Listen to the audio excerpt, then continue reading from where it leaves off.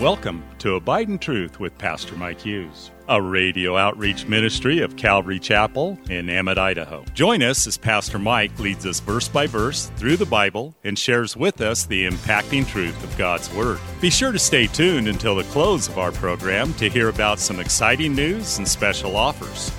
We'll also tell you how you can obtain a full-length copy of this entire message. And don't forget, you can always catch up on Mike's teaching on our website at ccemmett.org. We're currently going through the book of Luke in a series titled The Uncommon Gospel.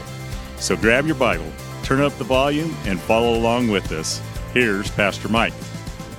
Luke chapter 1, verse 57 through 80. And so everybody's there rejoicing. Verse 59, it says, "So it was on the 8th day that they came to circumcise the child, and they would have called him by his father's name, Zacharias.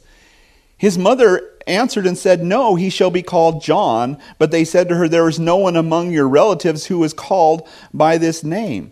And so in those days, it was the 8th day, of course, that they circumcised the baby. And that was because that's when the vitamin K in the body is the highest. And you don't have to have a vitamin K shot if you get it done on the 8th day. That's what they've learned. And so they would circumcise the baby on the 8th day. And when they circumcised the baby, that's when they would name him. Now, we tend to name children sometimes before they're born, right? I mean, it's almost a rare thing for somebody to wait for the baby to be born to find out what the gender is, and that's just a rare thing anymore.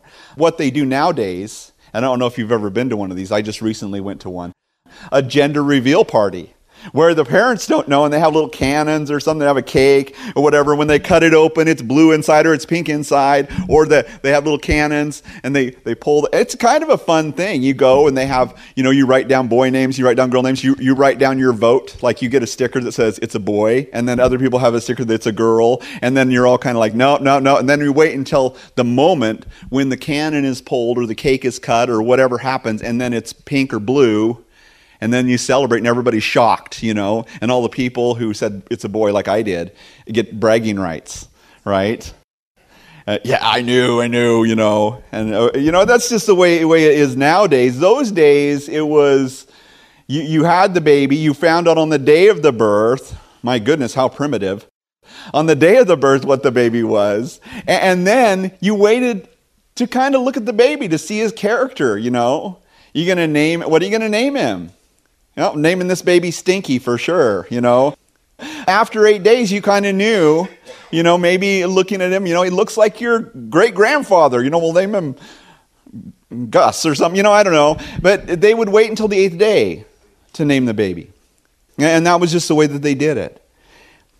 Now, you notice this, that the family all has their input. Well, we're going to call him Zacharias. Now, it would be customary, especially if it was going to be your only child, and this was kind of one of those things in those days, if it was your only child, which obviously this is going to be their only child. They're not going to go through that rodeo again, right? They're old. And so this is going to be their only child, and so of course you're going to name him after his father. His father's going to pass, before he's very old, and so you want to pass on the name and all of that. Or at least his grandfather's name. And oftentimes, that's the way that it would go. You have Simon Bar Jonah. His dad was Jonah, and Bar means son, Simon, son of Jonah, right?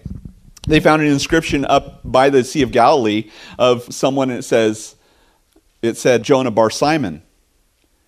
And they wonder, is this Peter's son named after his grandfather, and we don't know. I mean, sometimes that's the way that it was, but they're kind of expecting this. Isn't it funny how people who are close to you, friends and relatives, kind of feel like they have unsolicited advice to be able to give you all the time about what you should be doing and how you should run your life and what you should eat and what diet you should be on and what you should name your kids and how you should raise your kids. And if you're a person of weak, I guess, I don't know what they call that, but you just can't, make up your own mind, then you're easily swayed by that, and you kind of feel this pressure from people. And Elizabeth was definitely getting pressure from people to name his son. Well, you got to name him this. It's just the right thing to do.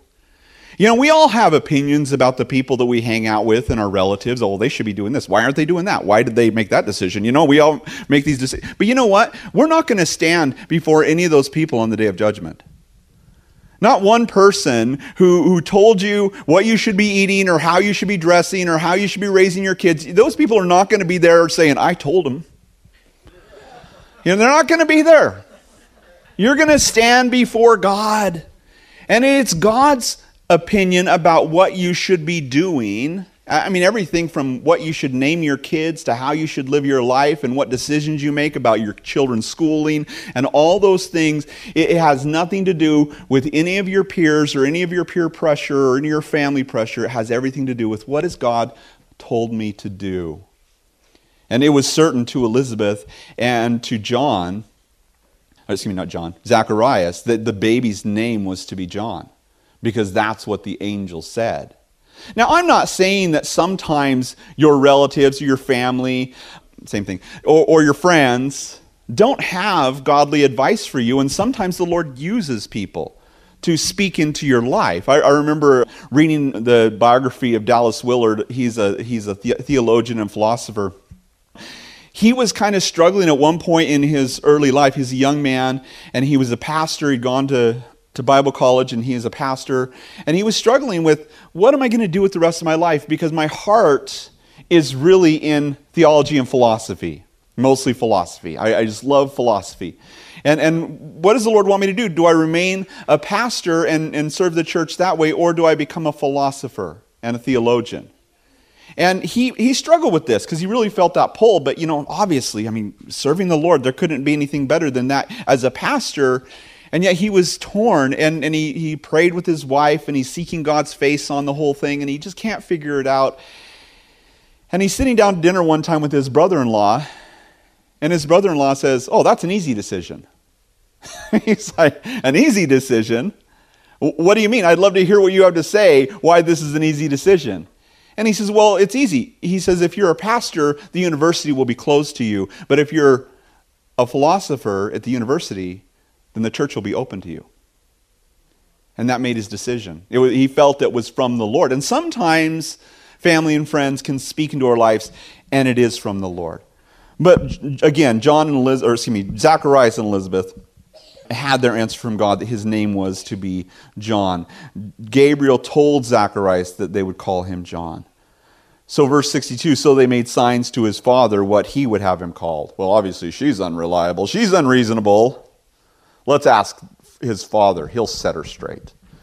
Now, unfortunately, in those days, the opinion of a woman was not considered to be very reliable or valid. And that's just the way that it was. A woman's opinion didn't carry weight, even if it was her own son. So they asked the man. And they were expecting Zechariah to say, yeah, his name's going to be Zach Jr., Well, of course, they didn't expect him to say anything because he wasn't speaking at the time. But he would write, his name's going to be Zach Jr. It wouldn't be until after the ministry of Jesus that women would begin to be considered as equal and equally valuable as men. And that's kind of sad, but that's true. In fact, where the gospel of Jesus Christ hasn't gone or doesn't have an influence within the political structure of a society, women are still considered property and oftentimes oppressed. Baby girls, when they're born in China, are left oftentimes under a bridge or alongside the road because they don't see them as valuable as boys. It's awful and it's sad the way that things work around the world. In a Muslim country, women are considered property, and if you kill your wife, it's not a big deal.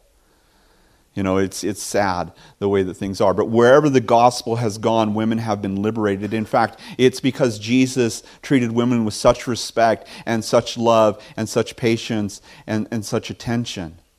It would be women who Jesus first appeared to after his resurrection, which is ironically a weird proof of his resurrection, because no one would ever make up that story. Women's testimony at that time was not admissible in court, and yet Jesus would appear to them first.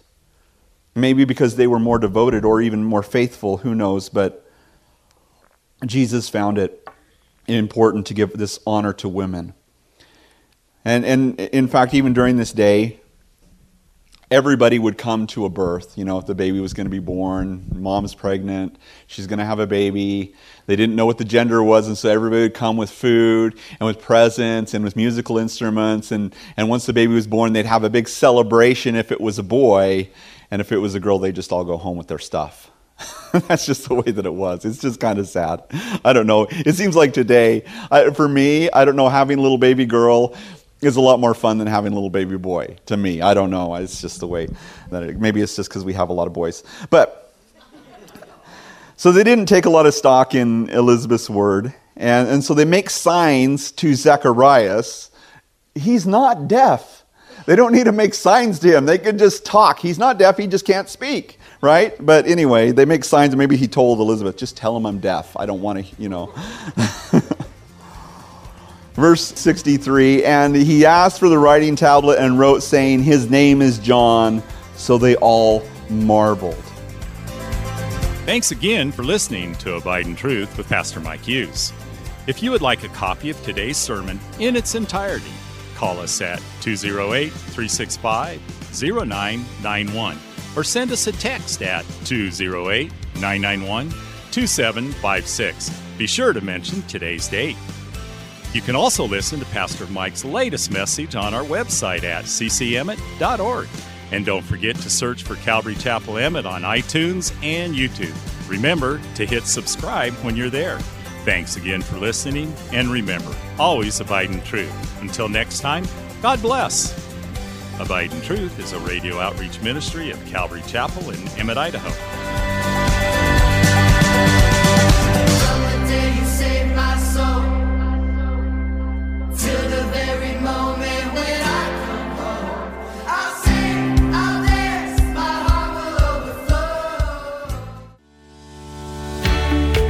Calvary Chapel of Emmett would like to invite you to watch our services live on Facebook. You can watch us every Sunday morning at 8:30 or 10:30. Just go to our page, Calvary Chapel of Emmett, and scroll down for the live service. It is an interactive experience.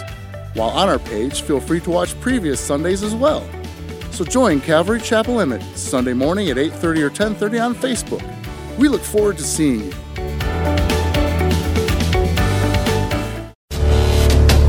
Calvary Chapel of Emmett would like to offer you a free gift for joining us today. Right Now Media. Right Now Media has been called the Netflix of Christian Bible studies. With over 30,000 Bible study and discipleship videos, there's even tons of Christian cartoons for the kids. To get your free account to Right Now Media, just visit our website at ccemmett.org/right now. That's ccemmett.org/right now. And God bless.